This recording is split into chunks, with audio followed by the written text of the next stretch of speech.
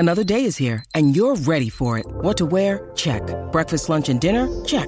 Planning for what's next and how to save for it? That's where Bank of America can help. For your financial to-dos, Bank of America has experts ready to help get you closer to your goals. Get started at one of our local financial centers or 24/7 in our mobile banking app. Find a location near you at bankofamerica.com/talktous. What would you like the power to do? Mobile banking requires downloading the app and is only available for select devices. Message and data rates may apply. Bank of America N.A., member FDIC. When you need mealtime inspiration, it's worth shopping Kroger, where you'll find over 30,000 mouth-watering choices that excite your inner foodie. And no matter what tasty choice you make, you'll enjoy our everyday low prices, plus extra ways to save, like digital coupons worth over $600 each week. You can also save up to $1 off per gallon at the pump with fuel points. More savings and more inspiring flavors make shopping Kroger worth it every time. Kroger, fresh for everyone. Fuel restrictions apply.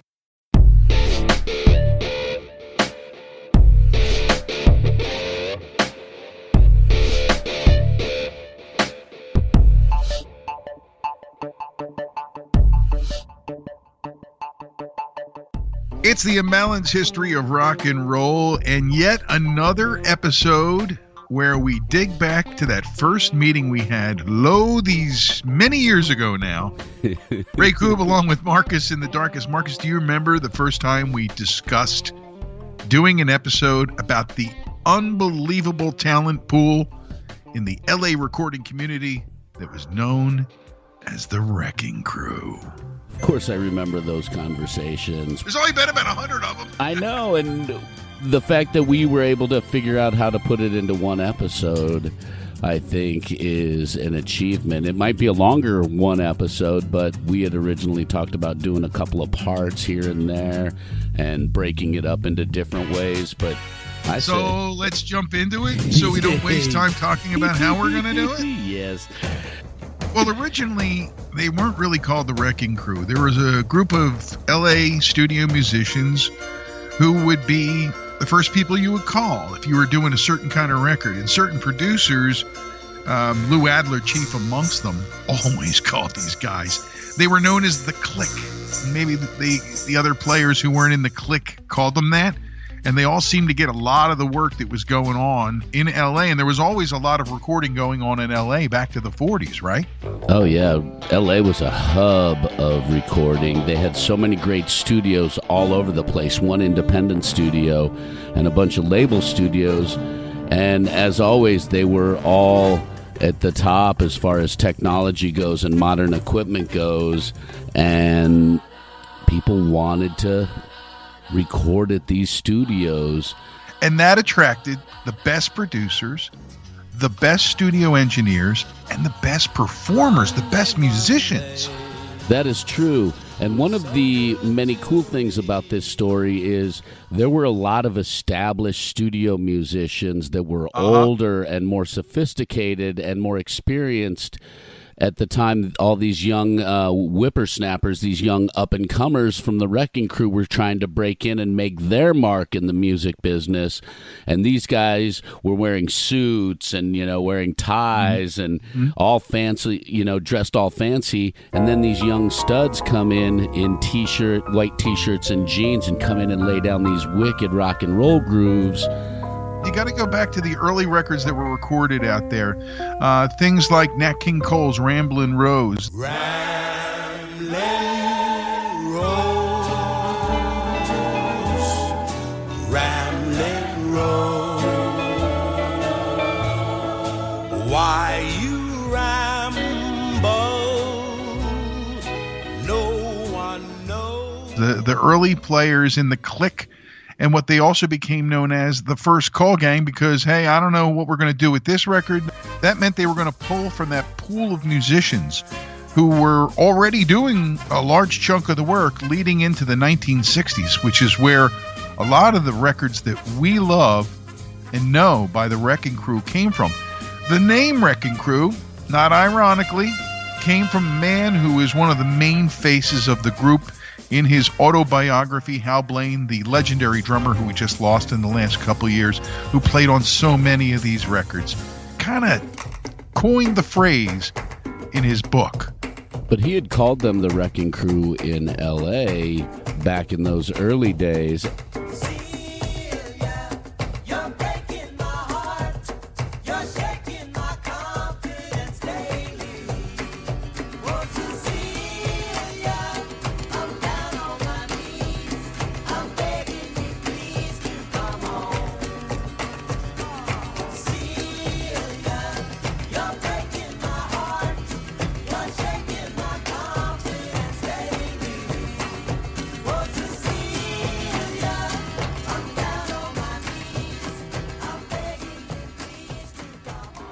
From what I've read and from what I've learned over the last few weeks, and then especially over the last few years since we've started talking about the Wrecking Crew, is Hal Blaine might have been the fundamental piece of, glue that held that whole group together. He was special, and he did a lot of arrangements, and he made a big impact on the music, not only by his playing, but he added and changed things, and many of the producers really trusted him to get the job done, like they trusted all of these musicians.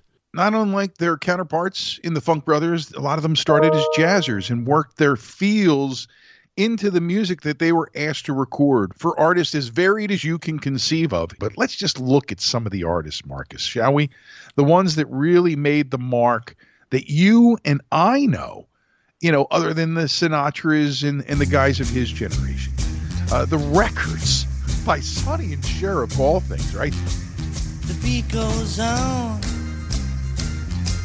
The beat goes on.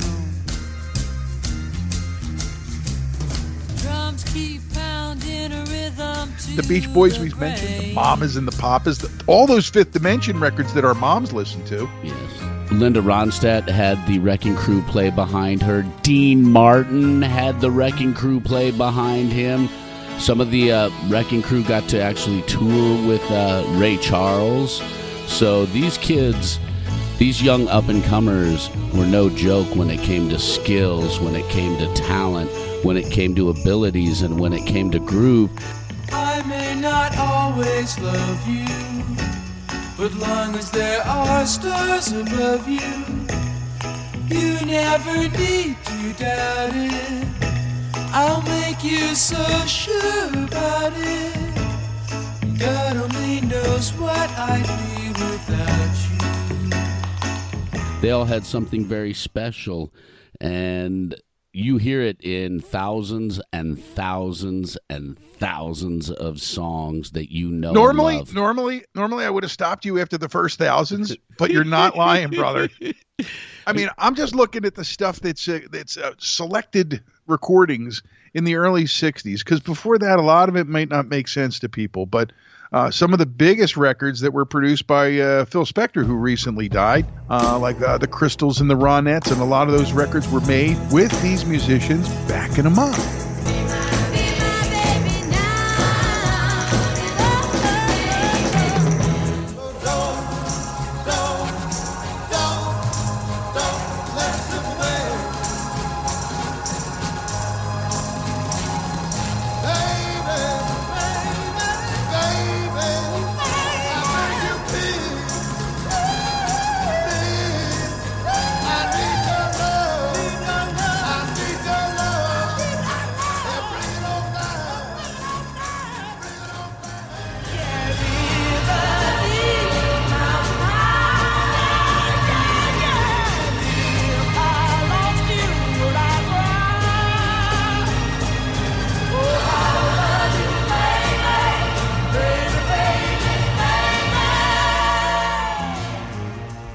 The fact that they were as fundamental and important in the Wall of Sound is pretty it's mind-blowing, because Phil Spector kept calling in more and more musicians to make this big wall of sound that he created.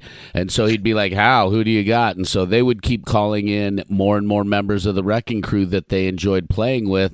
And these musicians, 12 of them, crammed into a small studio laying out their sound.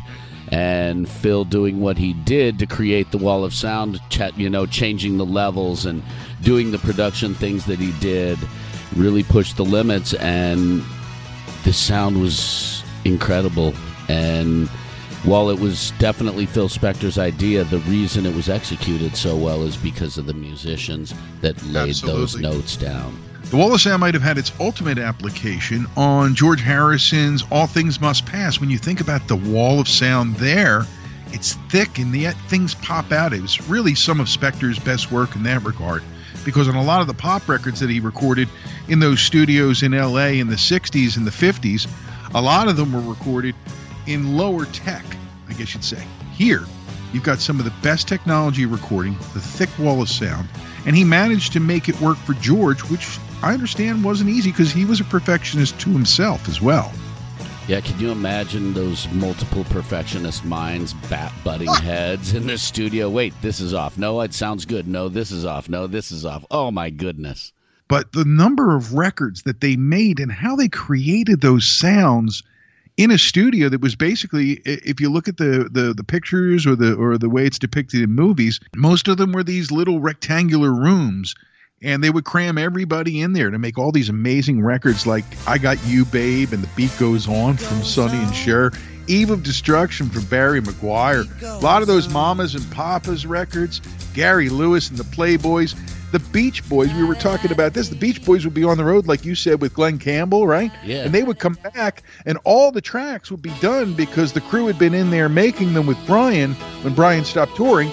And then they would walk in, and there's them standing around the microphones. And that actually became a point of friction within the Beach Boys when Brian stopped touring. And then Mike was like, hey, man, we're the Beach Boys. And he started getting, that's where the friction between him and Brian started. But all the records, the Righteous Brothers records, Frank Sinatra and Frank and Nancy Sinatra. And then I go and spoil it all by saying something stupid like I love you. The Association, the Fifth Dimension, all recorded there with members of the Wrecking Crew either doing the whole thing or filling in the parts that needed to be done. Every time I think that I'm the only one who's lonely, someone calls on me. And every now and then I spend my time at climbing Bruce and Christos falsely. And then along comes Mary. You know, you mentioned Barry McGuire, and what was the name of the song that Barry McGuire had? Eve of Destruction. Eve of Destruction, which was a darker song for that time period, and at first nobody thought it was going to fly, and Barry McGuire and the Wrecking Crew were like, tweaked a bunch of it, made it a hit, the radio jumped on it, and that is how the Wrecking Crew ended up being behind the Mamas and the Papas. Originally, when Lou Adler signed the Mamas and the Papas, they recorded California Dreaming for Barry McGuire, and they were doing backup vocals, and then the label guy, the producer in the studio was like, wait a minute, you guys sound better, and he pulled what's his name, the guy John Phillips. John Phillips. He pulled John Phillips out of the studio and said, even though we're going to finish recording this version, we're not releasing his version. Your version is better. We want to do your version. And then they told Barry McGuire, and Barry was like, hey, I understand. It's your song, John. You got to do what you got to do. But of course it stung, but the Wrecking Crew played behind that, and Barry McGuire was friends with members of the Wrecking Crew, and that's how they all met. So this group of musicians was so good that they were introduced to everybody, and everybody wanted them playing on their records. It meant that it had a better chance of being a hit record. And one of the neat things that starts to happen in the 60s and into the 70s, I mean, the prime time for the Wrecking Crew was 60s and 70s. Guys like Glenn Campbell start putting out their own records with all their buddies playing them, and they're all in the top 10. Yeah. By the time I get to Phoenix, she'll be rising. And then, like you mentioned, he went on the road filling in for Brian when the Beach Boys had a bunch of dates and Brian said he wasn't going on the road anymore. Glenn Campbell, one of the truly unique individuals in music, and I think that was largely underappreciated until he retired and before he got sick. So at least he got to see and feel some of the glory of being one of the prime people who were part of the Wrecking Crew and beyond that. I mean, finding all this stuff out, you know, in my later years about the music that I grew up listening to, and you're like, wait, they didn't play on the recording, the Wrecking Crew played on the recording. Wait a minute, right. Glenn Campbell toured with the Beach Boys instead of Brian Wilson because He was back home doing records. It's, the music business was so much crazier and so much more bizarre in so many ways back in the 60s because of those little things that they did. Jan and Dean were big with the Wrecking Crew as well. Yes, they were. And a lot of it, Marcus, was driven by the fact that you needed a clean take. If somebody walked into the studio and the door squeaked in the middle, cut. Yep. Right? And, we mentioned the Beach Boys and you mentioned Linda Ronstadt. They also played as or with the Stone Ponies, who was Linda's group when she first started.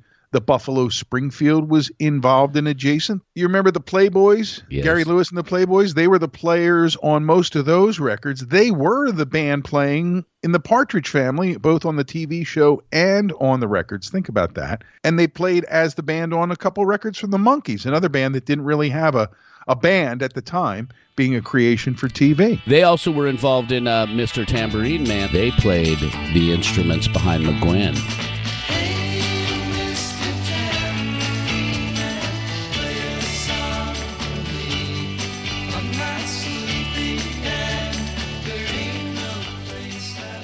I heard something about that when I was going through and researching it, and I thought that was interesting, and it also reflects what we're talking about, that they were used as augmenters and also as providers of the musical backing for the tracks that were being made, partially because of the difference in the way records were being made in L.A.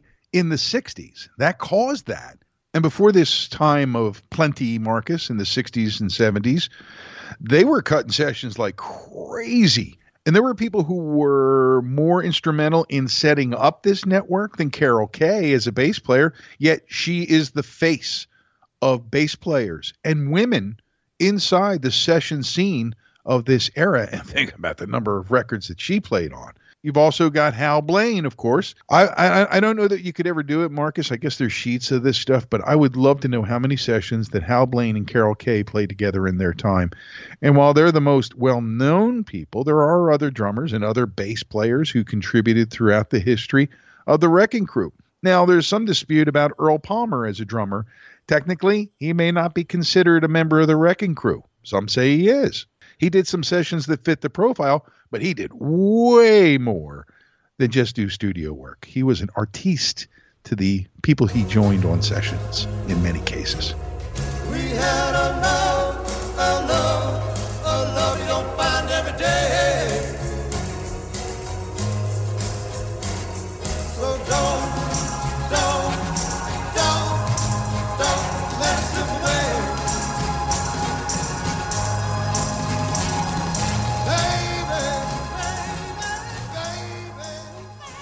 He was kind of a mini arranger, it sounds like most of these musicians in the Wrecking Crew, where they would be working on a song that the producer laid out to them, and they'd be like, hey, can we try this? Hey, can we try that? They really seem to have a lot of input in the music and the final output at the end of the day.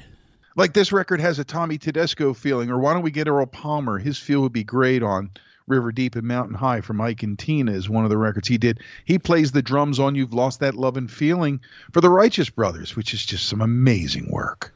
The musicians are what really make the song stand out. While we have these great vocal performances by many of them, it's the music that makes these songs really pop.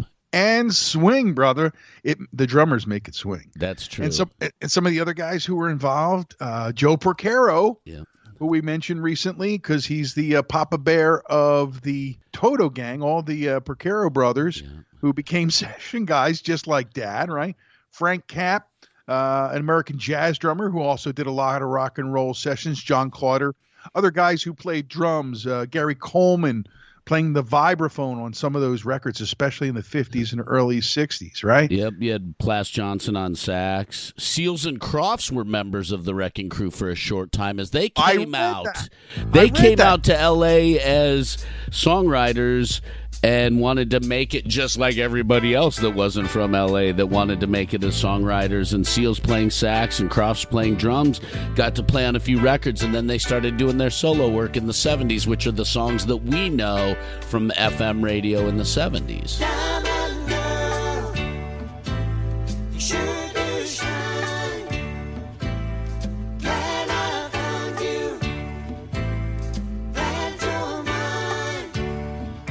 they probably got some of the crew to play on those. But there's always people that were needed in sessions, and Milt Holland got credits on Wrecking Crew projects. And drummer Jimmy Keltner, who is a central figure in 70s rock and roll, his work continued, and he became friends with Blaine.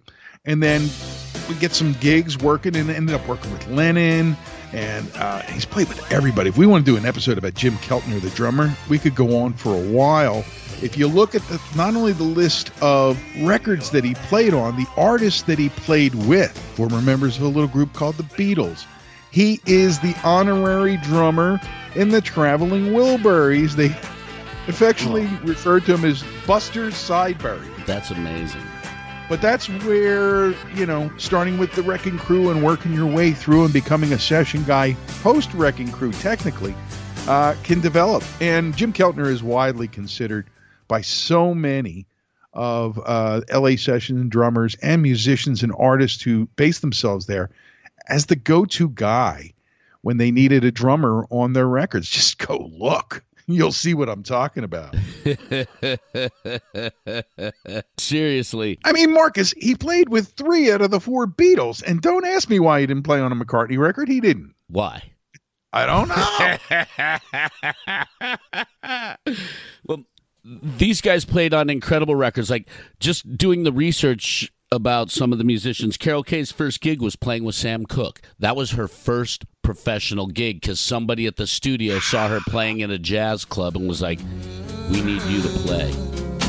So hush, little baby, don't you cry. You know who else was in the Wrecking Crew that I didn't know that went solo? Leon Russell. Oh, yeah, he played under a different name. Russell Bridges, I think, was his name as a Wrecking Crew member. And then he changed his name to Leon Russell. We'll have to get the research department to find out what his original name is. Research department. Well, here are some of the names you may not know. There were major players in the Wrecking Crew at various times. Got a great article I found on You Discover Music. It really gave me a lot of detail I didn't have. People like Barney Kessel. That's a name I know, but I don't know him. Plas Johnson, Al Casey. You know James Burton. Mm-hmm. He's a legend, right? Larry Knechtel. Jack Nietzsche, who would go on to become a producer out of his work there. They actually did all the work on Nietzsche's record, which was on a playlist that I found on Spotify. Mike Melvoin, Don Randy, Al DeLory, Billy Strange, Howard Roberts, Jerry Cole, all names you don't know that well, that all are in your ears when you put on that oldies playlist that you play off your phone when you're jogging. Louis Shelton, Mike Deasy, Bill Pittman, Lyle Rich, Chuck Berghofer, Joe Osborne, Ray Pullman, Jim Gordon, Chuck Finley, great horn player. These are all players who made their name as members of the Wrecking Crew. Ironically, Jim Horn, also a horn player. I also want to talk about Tommy Tedesco, because his role as one of the main guitar players in the fold of the Wrecking Crew kind of expanded their position, if you want to call it that, by putting them a lot in the way of work of film and television, right? Yeah. So these are the people that, and it's just really, we're scratching the surface with those names, who comprise part of the Wrecking Crew. And like we talked about earlier, a lot of people would graduate out of that, go on to form other bands and go on to do their own thing. And maybe none as most notoriously as Glenn Campbell, who we mentioned earlier. True. Glenn Campbell had a very incredible career outside of the Wrecking Crew, but when you dropped all those names, seriously, it felt like a name droppers convention when you dropped all those names of the members of the Wrecking Crew, because there's some serious names, and every single one of them is worthy of an episode because of their impact on music. But Glenn Campbell, his story is incredible. Not only was he an excellent songwriter, but his guitar work is magnificent, just beautiful. And he had that ear. He grew up very poor in Arkansas, used to get beaten a lot by his dad for not working, and eventually he was like, screw this, I'm out of here. And then his uncle took him on the road with him. They got stranded in Wyoming, ran out of money. Then he had another family member in New Mexico hire him to play music, and he played music there for a while, ended up sort of dead-ending, and then moving to L.A., and then things started rolling for him there. But yeah, and he was that kid who could pick up music as a little kid and like pick up an instrument, hear sounds, and then play them. I think that's a talent that belongs to a lot of musical geniuses. It just happens and they can't even explain it. Here's a great quote from guitarist Bill Pittman, who was part of the Wrecking Crew. He said, "You leave the house at 7 o'clock in the morning and you're at Universal at 9 till noon. Now you're at Capitol Records at 1. You just got time to get there. Then you got a jingle at 4. Then we're on a date with somebody at 8. Then the Beach Boys at midnight. And you do that 5 days a week. Geez, man, you get burned out." Wow. But that's the life. And guess what? These guys set the pattern for that. And later in the 70s, whether it's Steve Lukather or the Porcaro Boys or Waddy or any of the people that you know as prominent session people, they tried to line that stuff up the same way. When you had a busy day, you leave the house at 7, you get home at 5 a.m. after working with the Beach Boys. And the idea was to have that kind of a day as many days as you could, because when you added it up, the checks were sweet. Oh, yeah, and they were all unions, so they got overtime pay after a certain time, and the money just rolled in at those times. Now, one of the things about the Wrecking Crew is that they could handle just about anything you threw at them, from pop music to rock to Sinatra with the swing flair. They had different players who could step in and play with anybody, right? Like Chuck Finley is an example. He played with Stanley Turrentine, Freddie Hubbard, and Lalo Schifrin, all top-notch guys regularly. And so they acquired their knowledge and experience alongside some of the people who are legends in their own right. They didn't play on all the Elvis records, but they did play on one of our favorites, Viva Las Vegas. And didn't the Wrecking Crew also play on the Blue Hawaii soundtrack as well? You know, one question I have, Marcus, is, at least for a long time, why was Carol Kaye the only woman involved? I know she's one of the greatest at what she does. She can play all kinds of instruments. I never understood whether it was just that she was that great or whether there were just not other women who were up to the level that she and the other members of the Wrecking Crew had until later, maybe? I think there were other women that could play at the level that Carol Kaye did. I just think that she was very determined. I think that's what she wanted to do. Right. And she went for it. I also believe that, as we can tell, it was very much a male-dominated industry. Was it ever? And it still is today. Don't let anybody fool you. Women are still making a lot of great breakthroughs and doing more. It is still a male-dominated industry, and then it was even more so male-dominated. But Carol proved that she was one of the guys, and she played with the best of them, equally or better than most. And her proficiency, her sound, her style, the emotion that she gave off when she played. Her diversity, her diverse abilities to play just about any sound, like we talk about all the time. They could play the sounds that they hear or that you put in their head immediately. It's great. Yep. It's great. It's what makes a session musician so valuable. Before we take it to the break and catch a cold one, a crooked eye, there's one other name that was part of the Wrecking Crew and then went on to solo superstardom, Hall of Fame superstardom, one of my favorites too. Old Mac Rebennack started out as a member of the Wrecking Crew. That's right, the one and only, the Night Tripper, Dr. John. What? That's right. What was his Wrecking Crew name? Well, his real name, Mac Rebennack. Wow. I did not know Dr. John was part of that. His sound is so Aren't we having amazing. fun now? In the research, I did not see his name come across at all, so I missed that. And you know what I never knew about Larry Necto? Is that he later joined Bread. I knew that he played on probably a lot of the records, but I never realized he actually joined the group Bread out of his work from the Wrecking Crew. That's crazy. Baby, I'ma want you. Baby, I'ma need you. You're the only one I care enough to hurt about. I'm learning all kinds of stuff since we really started digging into this, buddy. I didn't know he was a member of the Wrecking Crew either, and I still have my parents' Bread albums from the 70s in my stack of records, so Let them baby, stay I'ma there. want ya. Don't do it. Okay, I You're won't. putting an earworm in my head, and the next thing I know, I'll be walking around, and Marisa will come down from her lunch break, and she'll be like, "Why are you singing Bread?" Somebody planted the evil bug in my ear. Oh, yes. This podcast is getting well known for planting earworms, some of the stuff that we cook up. I want to talk to you guys about the movie they made, the documentary about the Wrecking Crew. It was made by Denny Tedesco. Denny is the son of Tommy Tedesco, the king, and the man who really was the focal point at the beginning of the Wrecking Crew, considered the king of the LA session guitarists in his time.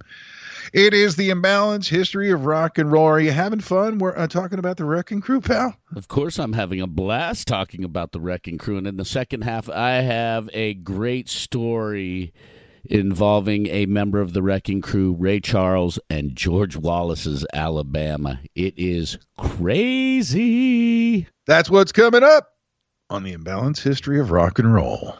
Well, we're bouncing into the new year, and there's always a lot going on at Crooked Eye Brewery right there in the heart of Hatboro, York, and Montgomery.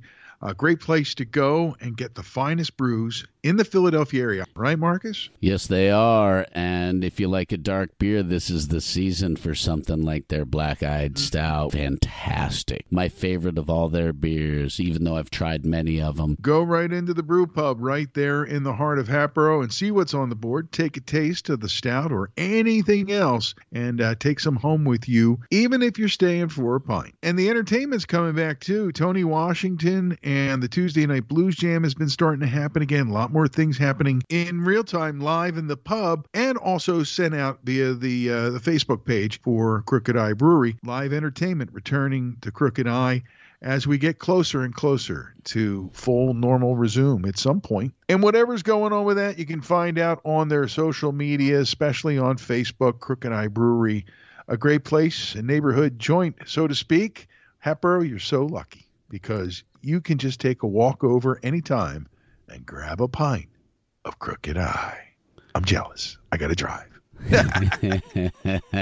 And if you mention the Imbalanced History of Rock and Roll, you get a free 10-ouncer. It's like a big taster. Hello, may I please have my free 10-ouncer because I listen to the Imbalanced History of Rock and Roll. And we thank Crooked Eye Brewery for their support. You know what I noticed? I'm looking at you on the Skype.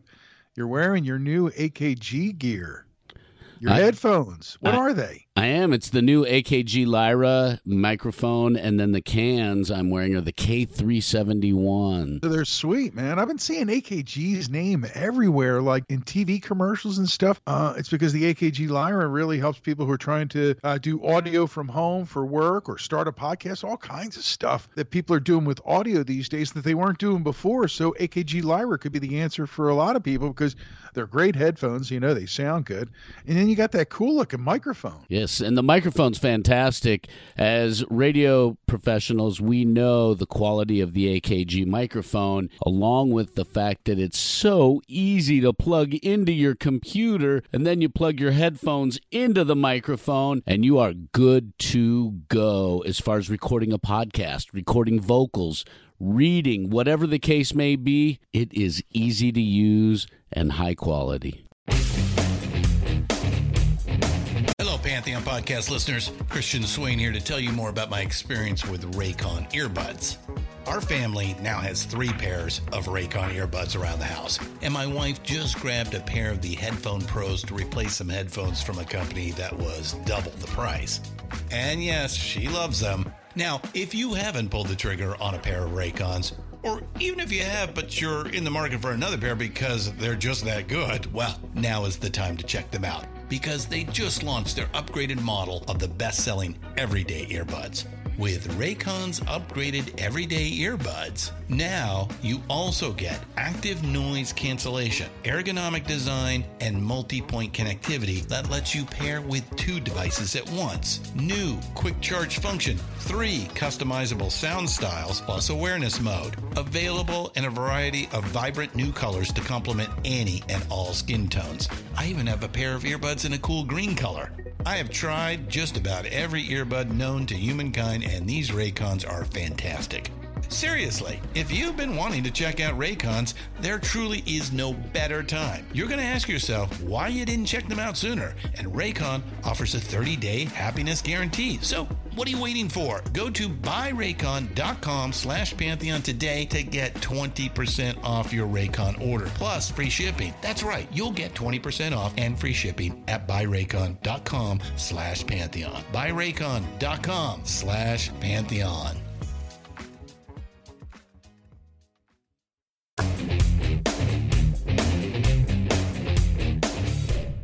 Boy, Ray, that pint tasted so nice. I am refreshed and ready to go in the second half of the Wrecking Crew. How about you? I was born ready, man.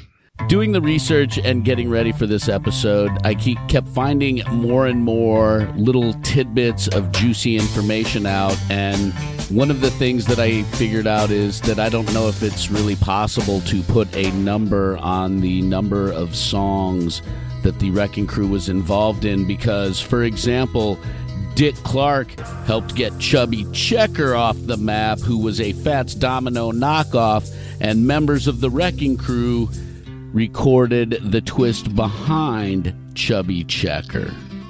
I never knew that. What? I know. I found that out in the Great Wrecking Crew book by Ken Hartman, and these little tidbits of information that he threw out just kept me saying, what? Throughout the entire reading. Hottest dance sensation in the last 4 years, a thing called the twist.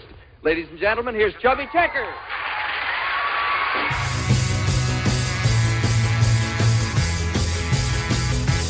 Come on, baby, let's do the twist. Come on, baby, let's do the twist. Take me by my little hand and go like this.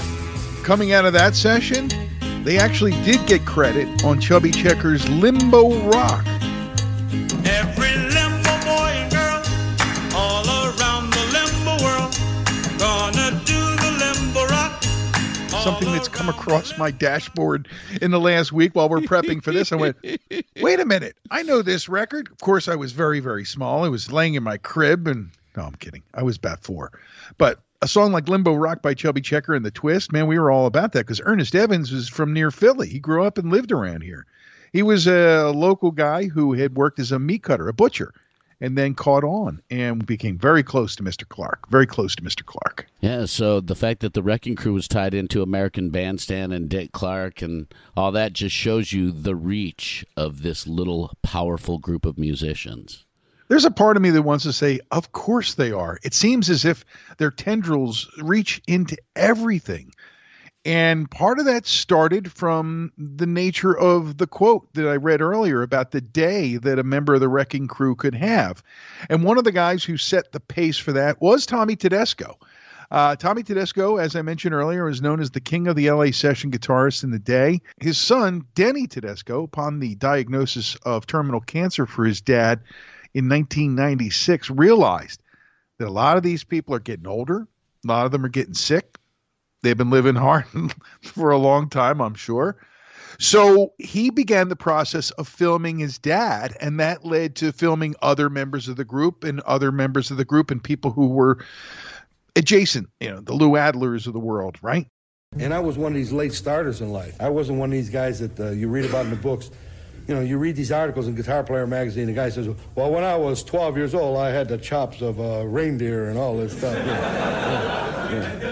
When I was 12 years old, I was playing marbles myself. I don't know. And when I was 24, I was at Douglas Aircraft, moving boxes and trying to play guitar. I was 24, I was still into this. Wow, I'm in a 7th position. Whoa, and I finally learned one hip chord. Whoa. So I'm not one of them guys you read So about. all of a sudden, he's got all this film of his dad and the players and the musicians they played with and the producers. And that's where the movie came from, the Wrecking Crew documentary. And, of course, Carol's in there, and we love her. She's great, and she doesn't get the credit that she deserves for her role in rock and roll music. And men still keep on marching off to war. Electrically they keep a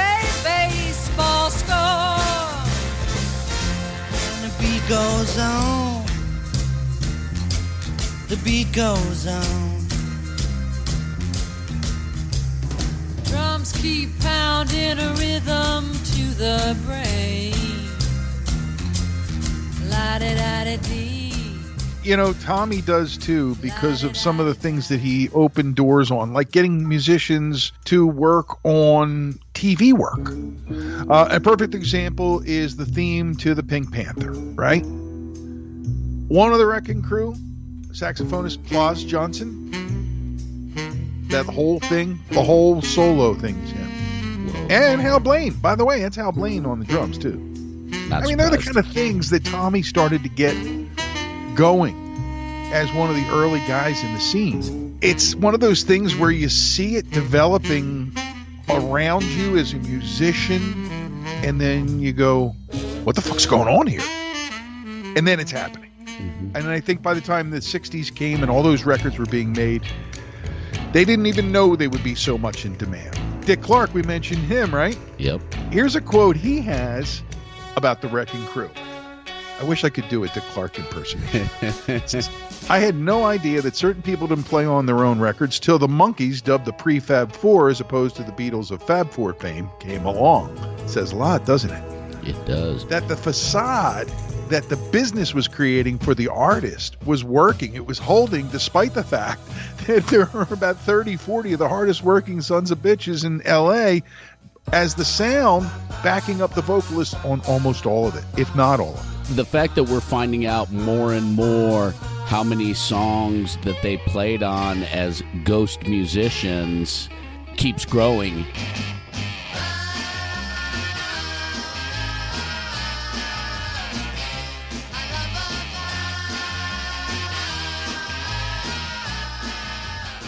If I'm not mistaken, they played some of the instruments on Light My Fire, The Doors, and there were a few other songs that they have played on over the years that we keep finding out about. The Doors, as an example, didn't have a bass player, so they often employed an outside bass player, even trying to get a full-time bass player added to the group at one point. So there were always studio needs in LA and New York were the two main locations. Detroit obviously had its own thing going on too. And while there was recording going on in Chicago, at this point in time, 1962-3 through the early 70s, that little circle of studios, producers, and musicians was the hottest goddamn thing you could be in. Bigger than almost any band, bigger than any stand-up singer. They were the backbone of the industry. That's just mind-blowing to wrap your head around the fact that this group of musicians played such a huge part in the growth, the expansion, and the changes in rock and roll over the 60s and 70s. This group were fundamental players in all of that. Here's Denny Tedesco talking about his dad.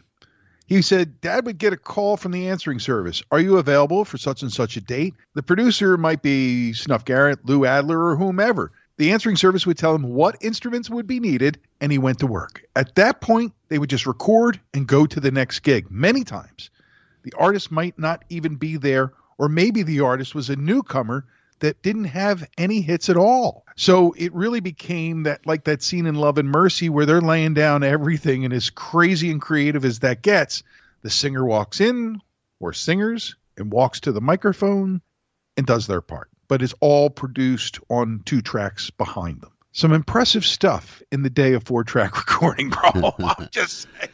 They got the most out of those 4-track recorders in those days. And here's a big difference in why it took so long for people to truly discover the depth and breadth of the Wrecking Crew. In Detroit, you had Motown, who hired every musician, in their circumference, in their neighborhood, right? Mm-hmm. They'd bring people in, sure, but they pretty much used the Funk Brothers.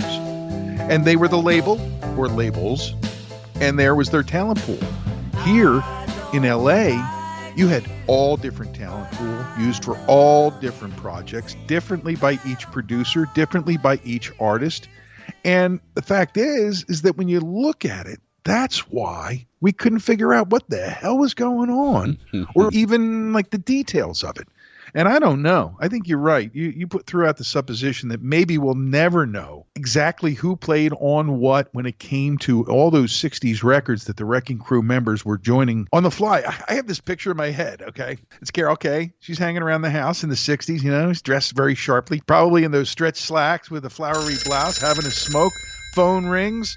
Somebody needed somebody to play some bass lines. There's Carol grabbing the axe and running out of the house, smoke falling her out the door. Yep. Ma, can you watch the kids for a little bit? I got to hit the studio again. I'm sure that they got phone calls like that, and they didn't have the technology we have. They just had that rotary phone ringing, so if somebody was on the phone in their house, they missed a call. They didn't even have call waiting. Somebody always had to be there. That's why they had services, though. That's why that was one of the early things in L.A. was there was a musician's service where you could be part of that. You would pay them. They would get your messages from the studios or the producers or the artists and facilitate all that. Mm-hmm. Actors had it, too. That kind of thing started early on. I'm thinking that there aren't that many of those services left in Hollywood these days. Definitely not. You've got your own personal assistant if you're at that level, and they're the ones who are on the clock 24/7 for you. So, Marcus, I got a text from the research department. Your question about Leon Russell. It's good to have them back, by the way. He was born Claude Russell Bridges, April 2nd, 1942. And we lost him a few years back. And before he left us, he gave us The Union, an album he did with Elton John, who cites him as one of his main influences on piano. I knew from the first night I met you, something just wasn't quite right. Looked like an innocent stranger, but something was just out of sight. The great Leon Russell, who was indeed part of the Wrecking Crew. I was blown away by that when I found that out in the research that we did for this episode. I was like, oh, my goodness. People were always learning on our end, so if you're learning too, that's really good. Let's talk about the members of this Wrecking Crew, Marcus. The bass players, we focus on Carol, but there's also Larry Knechtel, who we talked about, and Joe Osborne, Max Bennett, who became pretty well known as a session player all through his life. Bill Pittman, who we mentioned earlier, Ray Pullman, Bob West. And they had some upright players too, like Lyle Ritz and Red Callender, Jimmy Bond, and Chuck Berghofer. And you have the drummers like Hal Blaine, Jim Gordon, Jim Keltner, Earl Palmer, Joe Porcaro, and John Clauder too. They're pretty much the guys that were the backbone of this whole thing. The number of guitar players, it'll blow your mind. Because a lot of them went on to do other things. Bill Aiken, Doug Bartenfeld, Ben Benet, Vinnie Bell, Dennis Budimir, and James Burton, the great James Burton, and Glenn Campbell, Al Casey. David Cohen, Jerry Cole, Mike Deasley, John Goldthwait, Carol Kay, who not only played bass, she played guitar too. Right. Barney Kessel, Lou Morrill, Don Peake, and I've got a great Don Peake story. His life was changed in 1959 when he heard Ray Charles' What I'd Say. Grew up in Brownsville, Pennsylvania. Don Peake, man, his story is crazy. After becoming a member of the Wrecking Crew and playing in a few sessions, he got a call from Ray Charles' manager saying, I need you to play. And at that point, Ray Charles had no white musicians with him. And he told the manager, but I'm white. And Ray Charles' manager said, but can you play? And he said, yes. Said, I expect to see you down here for the audition. So he showed up at the audition. He got hired. And they were doing the tour. And at that time, there was heavy segregation. When you see me in misery, come on, baby, see about George Wallace's Alabama was a grossly segregated and racist state. And if a person of color was seen in the presence of a white person, that could be a death sentence for him in that Alabama.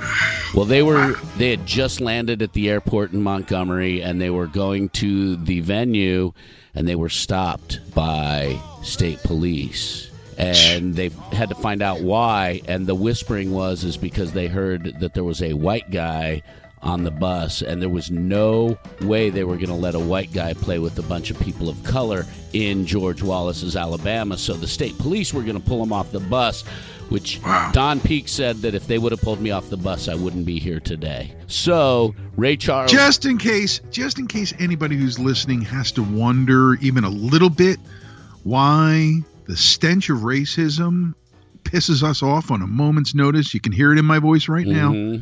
Shit like this is why. And it's only underlined how I always felt as we do our research into that period of time when the races were first starting to work together in music and entertainment and what they had to put up with. Yes, just awful. So Ray Charles, thinking on his feet, said he's Spanish. And hey, man, I love kid Ray you, Charles. I He was kid the you not. greatest. And Ray Charles was banking on the fact that these hillbilly police officers were so stupid that they would think that Spanish was non-white. And so Don Peake started mumbling in Spanish under his hat, and they had a powwow and were like, okay, he's Spanish, let him go. And that's how he got to play in Montgomery. Wow. There were other guitar players that didn't take that bus ride to Montgomery with Ray. We also mentioned Dr. John earlier. That's right. He did work as a guitarist as well. Howard Roberts and Irv Rubens, Louis Shelton, P.F. Sloan, Billy Strange, Al Vescovo, and the king of them all, Tommy Tedesco on guitar. That's a lot of guitar players adding to the mix. That's a huge list of guitar players. One of those guys is on the list of prominent keyboard players in the crew, too, Larry Knechtel, Al DeLore, Mike Melvoin, Don Randy, Dr. John again, Mike Rubini, and, of course, the great Leon Russell. Man, when you talk about a bunch of guys who could rock the 88, woo!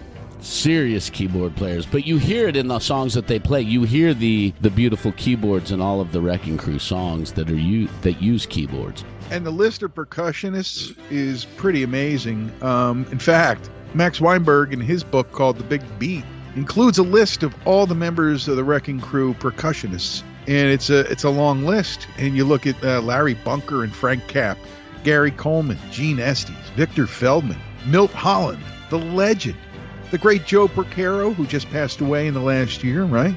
Julius Wechter, another name you don't really know, but he's on a lot of records you do know. Yeah. Jack Nietzsche was involved both as a conductor and arranger. There were a lot of strings involved, and Jack had a lot of really great feels for that. Think about the strings on the records we're going to start talking about, and you think of Jack Nietzsche and tell me that guy isn't one of the greatest of all time. Can't argue with you on that one. His arrangements are magnificent. Blowing the horn, the saxophone, you have Alan Butler, Gene Cipriano, Steve Douglas, Billy Green, Jim Horn, Plas Johnson, who we've mentioned a few times already, Jackie Klesko, John Lowe, Jay Migliori, Nino Tempo. That's some serious And a lot of those hornplay. guys would go on into the 70s and beyond doing stuff, as would the slide guys like Richard Hyde and Lou McCreary and Dick Nash, trumpeters like Bud Brisbois and Roy Catone, Chuck Finley, the great Chuck Finley on a lot of rock records, Ollie Mitchell, Tony Terran, Jim Horn, who could play just about everything, but also played flute on a lot of records, Tommy Morgan, all kinds of great players. And that list is not complete. Marcus, I don't think it's complete. Do you? No, there have to be other musicians that did not get credit. I know we see Sonny Bono got credit because he played tambourine on one of the songs for Phil Spector, so he got a tambourine credit, which makes him a percussionist in the Wrecking Crew. You know, I get it. There's no limit to membership. It's universal and wide and deep, and it reaches out very far. Yep. And, you mentioned Jim Horn, the flute player, and one of the moments that I think really stands out with him is the flute in California Dreaming.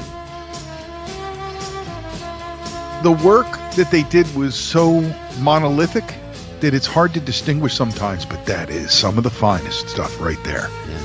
Way to pick that out and put it up on the board, bro. Thanks. To add a little bit of juice to this one, we want to know what your 5 favorite Wrecking Crew songs are. We're going to give you a very quick rundown of our 5 favorites, but we also want to know what your 5 favorites are. Yeah. You think it's going to be quick? It's going to have to be, because it's going to be a really long episode if it's not. Here's the dilemma. When you first mentioned 5 favorites out of the Wrecking Crew library, You said it's got to be 10. So I automatically went to work on my 10, okay? Then I realized it was almost all Beach Boys records.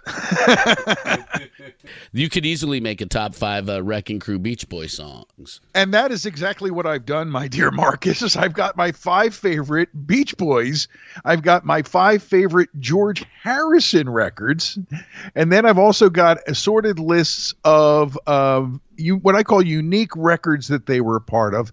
And then I did, because of all that, I did whittle it down to 5 favorites and then about 10 honorable mentions. You see what my dilemma is then here, right? Totally. It's an easy dilemma to have when you're trying to whittle down 5 favorites out of thousands and thousands and thousands of songs that you like. It's really hard to do so. So this is what I'm going to do while you're finishing up. I can see you're writing. While you're finishing up your 5, I'm going to give my 5. There's no Beach Boys in my top 5, but my 5 favorite Wrecking Crew Beach Boys songs, starting at number 5. Catch a Wave. Catch a wave and you're sitting on top of the world. Maybe the ultimate surfer rock song. You're standing on top of the world when you catch that wave. Pretty cool. My number 4, I Can Hear Music. This is the way I always dreamed it would be. The way that It is melodic and sweet and delicious. Number 3, Don't Worry, Baby. It's the ultimate romantic girl I love you song. Well, it's been building up inside of me for I don't know how long. I don't know why, but I keep thinking something's bound to go. Except for my number 2, which is God Only Knows. I may not always love you. My number 1 Beach Boys song, In My Room. There's a world where I can go and tell my secrets to. In my room. In my room. So I'm taking that. I'm pulling one of your 5 favorite moves here, Marcus. And I'm taking those 5 and I'm putting them on the top Okay. of my 5 favorites. So now I feel so much better having said that. Can I give you real quick? Give you my George Harrison 5 favorite record songs? You We're sure? gonna have to wait. I'm ready. All right. All right. I'll get the other ones in. I'll get the other ones in later. Okay. So you ready to go then? I'm ready to go. Do we have time to check with Vegas? Yes, we do. I have the line for you. Alrighty then. All right. We're going out to Vegas and we're waiting for the word. It's coming back. 0.5. What is the line? What? 0.5 is the line. 0.5, which means either we have to have none or a 1 or more in common. How many do you think we're going to have in common? 0. I'm going to say 2. Okay. I'm going to say 2. Okay, so it's 0.5 line, and Marcus says 0. I say 2, and now your number 5. My number 5 is Gypsies, Tramps, and Thieves, Sonny and Cher. Picked up a boy just south of Mobile, gave him a ride, filled him with a hot meal. I was 16, he was 21. Rode with us to Memphis, and Papa would have shot him if he knew what he'd done. Wow. Didn't see that coming, and it's a great record. Loved it as a kid. Saw it on the Sonny and Cher review as a kid and fell in love with that song right away. That means I give my number 5 and then my number 4. That is correct. My number 5 from the Mamas and the Papas, California Dreamin', dude. All the leaves are brown, and the sky is gray, and the sky is gray. I came for a walk. That song's magnificent and magical, and it gives me goosebumps and sometimes tears me up every time I hear it. Your number 4? My number 4 is probably my favorite song from this group, and I didn't realize that they were a studio project like they were. The Grassroots. Staggering through the daytime, and it's on my mind.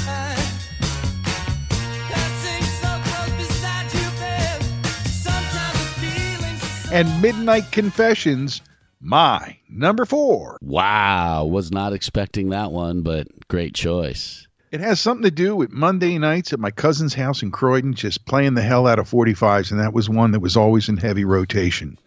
So there's my number 4. What's your number 4 of your 5 favorite Wrecking Crew tracks? My number 4 is that sexy older lady who seduces the young boy, Mrs. Robinson, Simon and Garfunkel.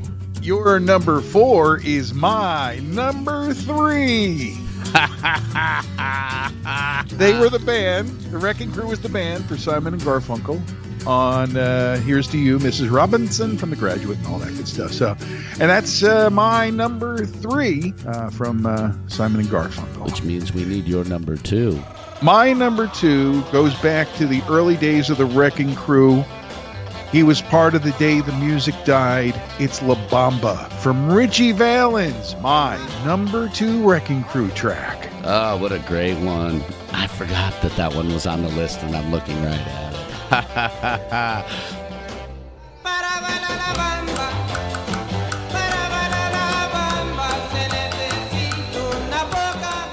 it. My number 3 is Good Vibrations, the Beach Boys. I'm picking up good vibrations. She's giving me the excitations. I'm picking up good vibrations. She's giving me the excitations. Good vibrations. She's giving me the excitations. I really can't go love wrong that there. song, man. And I remember hearing it as a kid and just being blown away by the vocals. And my number 2, I think, is going to catch you off guard as well. Neil Diamond, Cracklin' Rosie. Oh, I love my Rosie child. You got the way to make me happy. You and me, we go in style. Cracklin' Rose, you're a store-bought woman, but you make me sing like a guitar humming. So hang on to me, girl, our song keeps running on. Play it now, play it now, play it now, my baby. Cracklin' Rose and make me... You know, I'm not as thrown off as you think. I am a little bit thrown off by the Cracklin' Rosie, although I do love that as far as a Neil Diamond song goes. And he is in a lot of my notes, but didn't otherwise get mentioned. He's one of the artists that really got supported by the Wrecking Crew with all of his big hits. So your number 2, Neil Diamond. That leads us to your number 1. Which makes you absolutely 100% correct on your Vegas picks of 2. It is California Dreamin' by the Mamas and the Papas. And as I've said before, this song holds a very, very, very special place in my heart and always will. It's my favorite of the Wrecking Crew songs. It's awesome. There's no doubt about it, and it belongs on any list like this. And that leads to my number 1, and it might not surprise you, might surprise some of our listeners, though, that Glen Campbell, Galveston, is the epitome, in my opinion, of what the Wrecking Crew is all about. Perfect choice for number 1, and Glen Campbell should be in at least one of our top 5s because of his greatness. Galveston, oh Galveston, I still hear your sea winds blowing. I still see her dark eyes glowing. She was 21 when I left Galveston. He was a member of the Wrecking Crew that they helped to graduate to superstar status. We discussed him a little bit here earlier in the episode, and sadly lost his life to Alzheimer's. A great man at the end, the things he did to create awareness about that disease. I toast you, Glen Campbell, and you're my number 1 5 favorites from the Wrecking Crew era with Galveston. I could have picked 2 or 3 other records there too. Oh, you mentioned honorable mentions. What you got there, bro? Tiny Tim, Tiptoe Through the Tulips. Yeah, I saw that. Tiptoe through the window, by the window, that is where I'll be. Come tiptoe through the tulips with me. Seriously, anything by Simon and Garfunkel, Neil Diamond, The Carpenters, No Carpenters, man. No Carpenters here. I like the Carpenters. Fifth Dimension, I really like. My dad was into them. The Beach Boys, anything by them. Well, now you're being just a broad swipe. I You know, love 'em. but Here's I what mean- I got for you. Go. My number one honorable mention, almost made my top 5, was Lucille from Little Richard, a session that the members of the crew were a part of. Next up is Barry Maguire, Eve of Destruction. Yeah. That's Life from Frank. That's Wrecking Crew, man. That's prime Wrecking Crew 60s reprise records, Frank, you know? River Deep Mountain High, Ike and Tina. I know. Righteous Brothers, You've Lost That Loving Feeling, almost made my top 5 because it's so sweet. You mentioned Carol and Sam Cooke in the session for her. His version of You Send Me, one of those songs I remember from the youngest age. That's some that's serious the music. long reach of the Wrecking Crew. And the stuff we've talked about in the last little bit, it's like wonderfully exhausting because we have had, and I'm not shitting you, folks, if we've had one, we've had 100 conversations about the Wrecking Crew and have had them on our list to discuss for a long time. And I don't think we're done, brother. No, I don't definitely think we're don't near think done. we are. No, we have a long way to go. We have to break down some of these individual players and then maybe even go into some of these groups as well, like the Beach Boys and some of their albums, like Pet Sounds, we have to break down at some point. So, and those are all on our list. All of these more specific Wrecking Crew episodes and bands and albums tied to the Wrecking Crew are on our list. You guys are going to be with us till we're 80. Lucky you. I want to give them homework, Marcus. Go to your Spotify, Pandora, whatever service that you stream music on. I found an amazing Wrecking Crew list on Spotify. Just type in the Wrecking Crew. It'll pop right up. Trust me, it's got hundreds of songs. So you go through, start listening there. Or maybe you already have your 5 favorite Wrecking Crew tracks just from our conversation or from what you know. So you can email them in to imbalancehistory@gmail.com or, find us on Facebook or on Twitter. You can let us know there too. Facebook's a little easier to post up that kind of shit. So reach out and touch us there on Gmail, and we're starting to see a lot more contact from our friends and family around the world, and we are excited to hear from all of you. So thank you for that. Yes, thank you. Any final thought on the Wrecking Crew before we go? Yeah, I'm excited to play a lot of these songs for our son because there's so many good songs that I think he'll appreciate and dance and sing to that will help increase and encourage a love for music. So I'm excited to play a lot of these Wrecking Crew songs for our son because they're great. Part of our responsibility as parents, and in my case also grandparents, is to pass along musical legacy so that when our kids and our grandkids hear these songs, they recognize them. And what it'll also do is plant a seed in their mind that'll make them remember you as the person who shared it with them. Music is a powerful communicator. It's also a powerful bonder. So for us all to be bonding over the power of rock and roll makes it extra special as well. So thank you for connecting with us and your love for music, too. It makes a huge difference. Hats off to the Wrecking Crew, one of the greatest assemblage of musicians for the greater good in the history of mankind. It's true. I'm the Doc, Ray Koob. I'm Marcus in the Darkest. And this is the Imbalance History of Rock and Roll.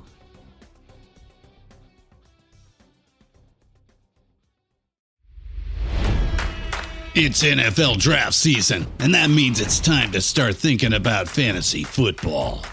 FantasyPoints.com features industry-leading experts and prognosticators using proprietary hand-charted data to help you score more fantasy points. FantasyPoints.com is the place to go for whatever kind of fantasy football you play. Whether you play fantasy football, daily fantasy sports, or do a little bit of everything, Fantasy Points has the meticulously researched content to guide you to victory.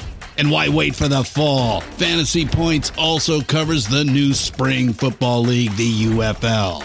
Join the guru, John Hansen, Scott Barrett, Joe Dolan, and other massive names in the fantasy football universe with an exclusive offer. Use code Pantheon for 15% off any Fantasy Points package, including the all-in package, with access to every article, tool, and data nugget that Fantasy Points has to offer. That's FantasyPoints.com and code Pantheon for 15% off at Fantasy Points. FantasyPoints.com. Code Pantheon. Score more fantasy points.